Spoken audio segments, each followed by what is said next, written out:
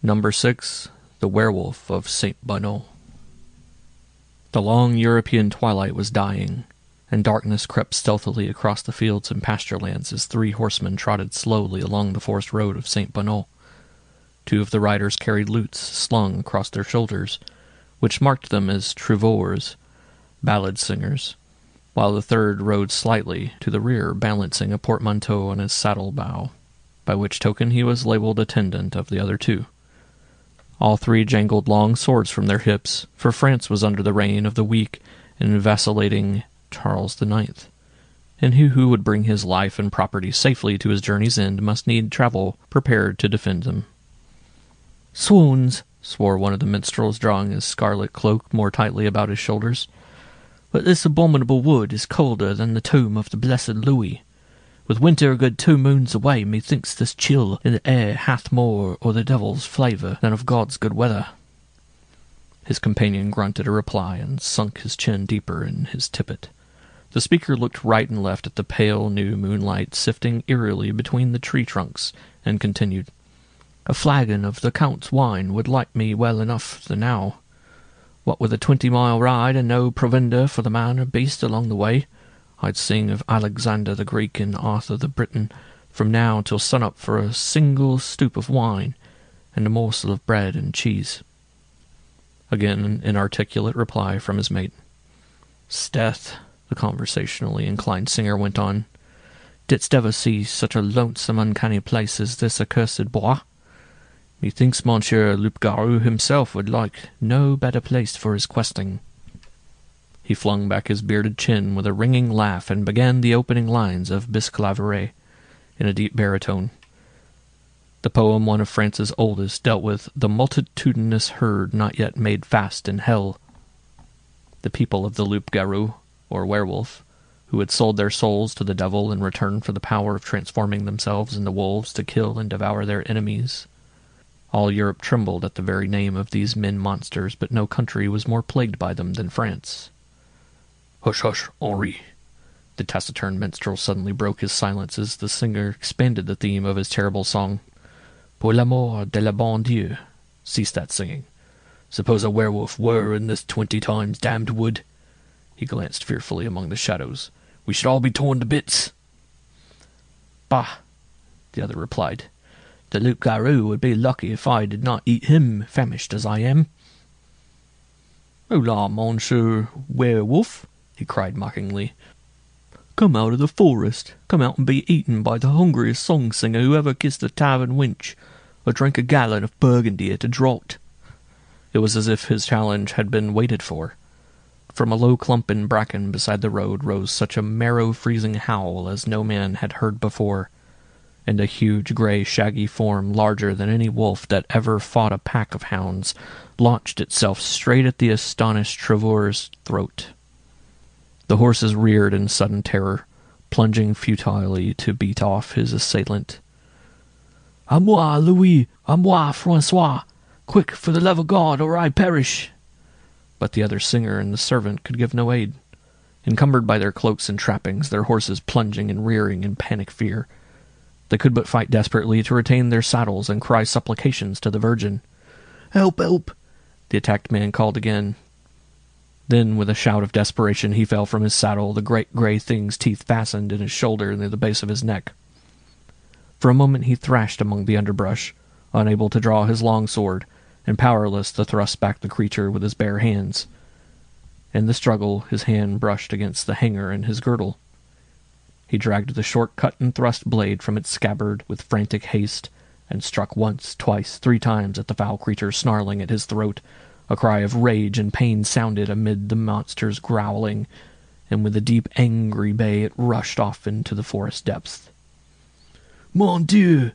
gasped the minstrel as he regained his saddle. "Would that I'd heeded thy warning, Louis. Never again will I challenge one of those lawless hounds from the devil's kennel. Tomorrow morning, if it please our lady, we see the light of another day. This matter goes before my Lord Duke. Holy Church and the secular government must combine to rid the province of these changeling wolves." The 3 riders set spurs to their mounts, nor did they slacken rein till safe within the fortifications of the city of Dole. Next morning, the two singers and their lackey appeared before the provincial officials and made formal complaint that they had been set upon, and one of them all but killed by a loup-garou, or werewolf, in the forest of St. Bonot. The officials looked grave when they had heard the complainants through. This was not the first account of werewolf depredations to come before them. Farmers living in the territory contiguous to the city had brought in accounts of sheep stolen from the fold at dead of night, of dogs killed as they watched the flocks, even of little children found dead and horribly mangled along the roadside and beneath the hedges. Now came these 3 wayfarers, all of them veterans of the wars, and 2 of them men of learning and respect, to tell of being boldly attacked on the royal road as they journeyed through the wood. This thing must not be. The power of the country must be raised, and the werewolf or werewolves responsible for the outrages sent forthwith to the fiery hell where their master, the devil, waited the coming of their forfeited souls.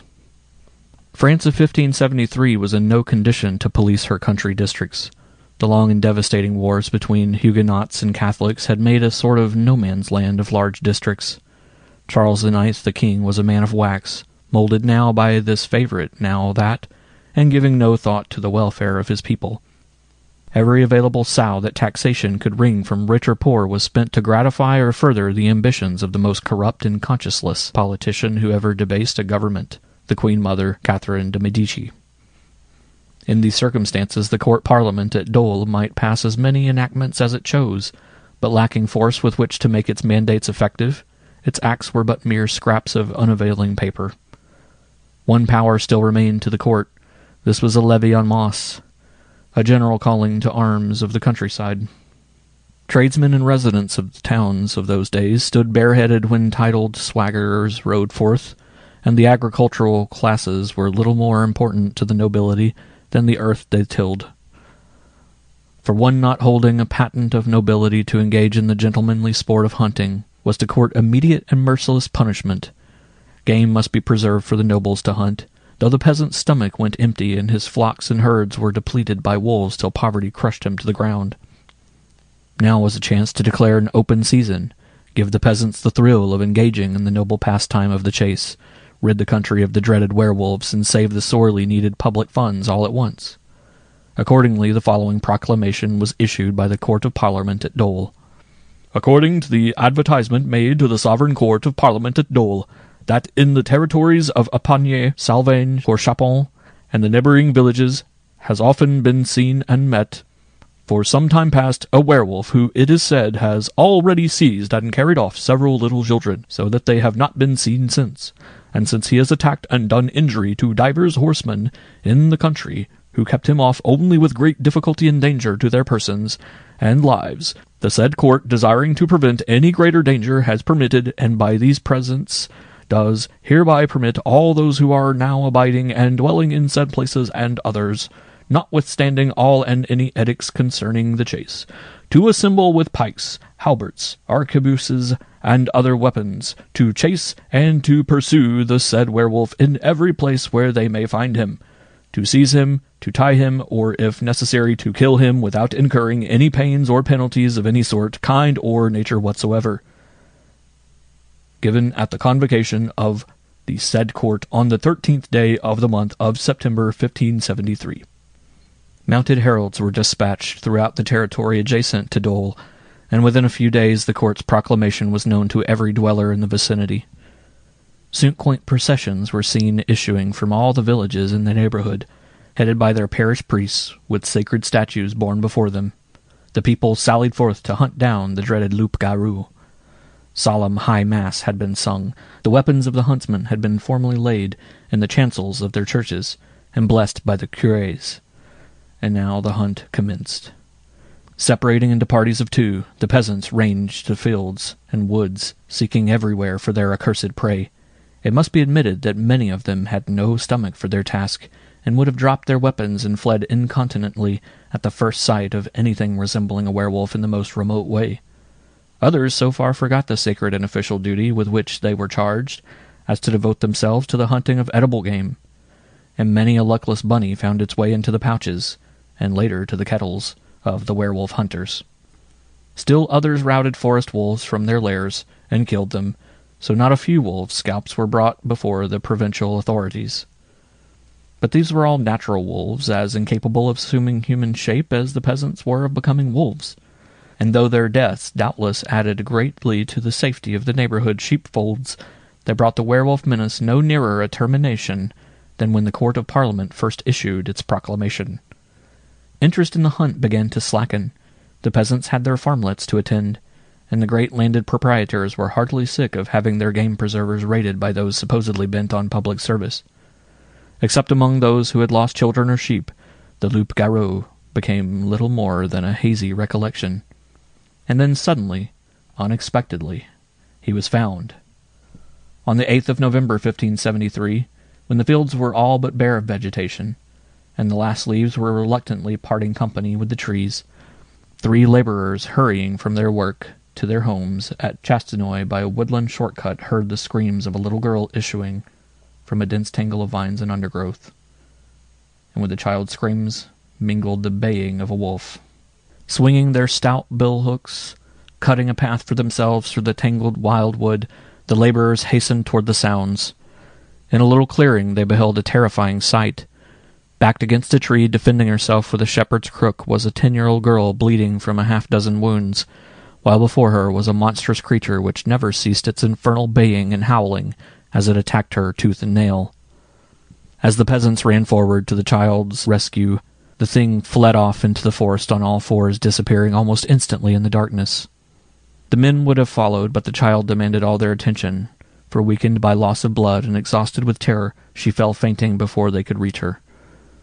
The child was carried home, and the workmen reported their adventure to the authorities. Their astonishment had been too great, and the night too dark for them to make accurate observations, so there was a conflict in their testimony. 2 affirmed the thing possessed the body of a wolf. The 3rd swore positively it was a man, and what was more to the point, he recognized him. The clerical authorities cast their vote with the peasants, asserting the child's assailant a wolf, and there the matter rested for a time. On the 14th of the month, the disappearance of a little boy about 8 years old was reported. The child had last been seen within an arrow's flight of the gates of Dole, yet he had vanished as completely as though swallowed by the earth.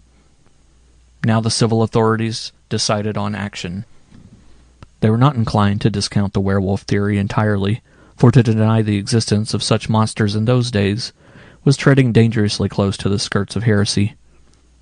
But neither were they minded to overlook any clue which pointed a natural explanation to the mystery. The Frenchman is curiously logical and direct, even in matters of superstition. 2 days after the little boy's disappearance was reported, a sergeant de ville set out from Dole, armed with a writ of attachment, and a very business-like sword, and accompanied by 6 stalwart arquebusiers. Guided by the peasant who claimed to have recognized the little girl's assailant, the party hastened through the forest of St. Bonot to the home of one Gilles Garnier, which stood beside the banks of a woodland tarn not far from the village of Arnange.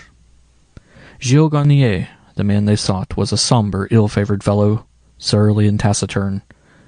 He walked with a pronounced stoop and a shuffling gait, looking neither to the right nor left, and usually muttering half crazily to himself. His pale face, repulsive features, and livid complexion repelled all advances from those who met him. And little was known of his personal habits, but because of his long, unkempt beard, his filthy and ragged clothing, uncleanliness was next to godliness in those days, and his solitary life, he was popularly known as the Hermit of St. Bonot. This title, however, carried with it no implication of sanctity. Quite the reverse. Persons with property to lose were wont to lock it up securely when the hermit was known to be in the vicinity, and many a hen roost owed its depreciated population to his evening visits. The hermit's hut was as dilapidated as its tenant. Its crude roof was made of squares of sod laid across rickety rafters, and its walls of uncemented stones irregularly piled one upon another were encrusted with lichen. The floor was of trodden clay, and the rough timber door hung crazily on hinges of rawhide.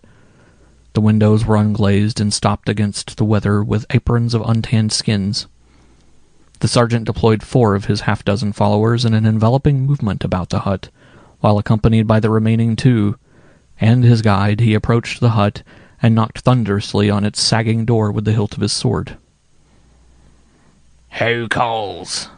Gilles Garnier peered evilly from window. "I do," the sergeant answered. "Open in the name of the law." "What seek ye here?" the hermit parleyed. "I seek thee, accursed of God, werewolf, slayer of little children," the officer replied. "Come forth and yield ye, or, by Our Lady, I'll come in for thee." Gilles Garnier bared his long yellow teeth in an ugly snarl and hunched his rounded shoulders as if to spring upon the messenger of justice, but a second look at the arquebusiers showed him the futility of resistance. The arquebus was grandfather to the flintlock musket of Revolutionary days, and great-great-grandfather to the modern rifle. It was nearly as tall as a man, had a bore larger than the modern 12-gauge shotgun, and was fired by its bearer thrusting a glowing fuse or gun match into a touch hole at its breech. Even with the inferior gunpowder of those days, it had a range twice that of the strongest crossbow, and though it was anything but accurate in aim, it carried a charge of leaden slugs and broken nails which scattered almost over a half-acre lot. If one of the soldiers had opened fire at point-blank range, Gilles Garnier would have been mangled almost beyond human recognition. Gilles Garnier thought it prudent to come out and surrender, his arms and legs firmly manacled, an iron chain about his neck binding him fast to the sergeant's stirrup. The Werewolf of St. Bonot was brought to Dole. For a time there was a controversy whether state or ecclesiastical courts should take jurisdiction. The clerics maintained that the prisoner had committed his crimes in the form of a wolf, and since he had sold his soul to the devil in order to become a werewolf, it was a matter cognizable only in the courts spiritual. The civil authorities declared it had not yet proven that the accused had committed any crime, and so if he had committed any, whether as man or beast, it followed he must be tried before the temporal courts. The civil lawyers won, and the trial commenced. Witnesses were summoned to prove the deaths of children and the condition in which their bodies were found. Shepherds appeared to tell of their missing sheep. The two minstrels and their servant told of the attack made on them the previous September. The little maid rescued by the peasants identified the prisoner positively as her assailant, and showed the court the scars left by his teeth and nails. Then came the examination of the prisoner.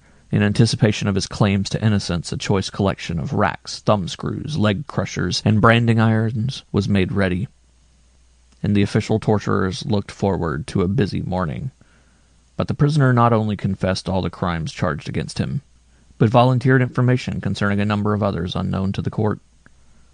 On the last day of Michaelmas, September 29th, near the wood of La Serre, while in the form of wolf, he had attacked and slain with his teeth and claws a little girl of 10 or 12 years, drawn her into a thicket, and gnawed the flesh from her arms and legs. On the 14th day after All Saints, November 14th, also in the form of a wolf, he had seized a little boy, strangled him, and partially eaten him. Asked how he could have strangled the child if he were in wolf's form at the time, he was at first vague in his replies, but finally recollected that his hands had not been changed, so he still had the use of his fingers. On the Friday before St. Bartholomew's Day, he had seized a boy of 12 or 13 near the village of Perouse and killed him, but was prevented from eating him by the approach of some peasants. These men were found and corroborated the prisoner's statement. Although the little girl whose rescue was the cause of his arrest declared the prisoner had been in human form when he attacked her, Gilles Garnier stoutly maintained he had been in wolf's shape at the time. And to prove his power to change into a wolf at will, he suddenly sank to his all fours on the courtroom floor, began capering about in grotesque imitation of a wolf, and emitted a series of howls, yelps, and growls which perfectly simulated those of a ferocious beast of prey. The court deliberated over his case, decided he had imitated wolf calls only to terrify his victims, but had never actually assumed wolf's form, and consequently voted him guilty of simple murder, unaccompanied by sorcery. As a murderer, he was punishable only by the civil authorities. Sentence followed hard upon the verdict.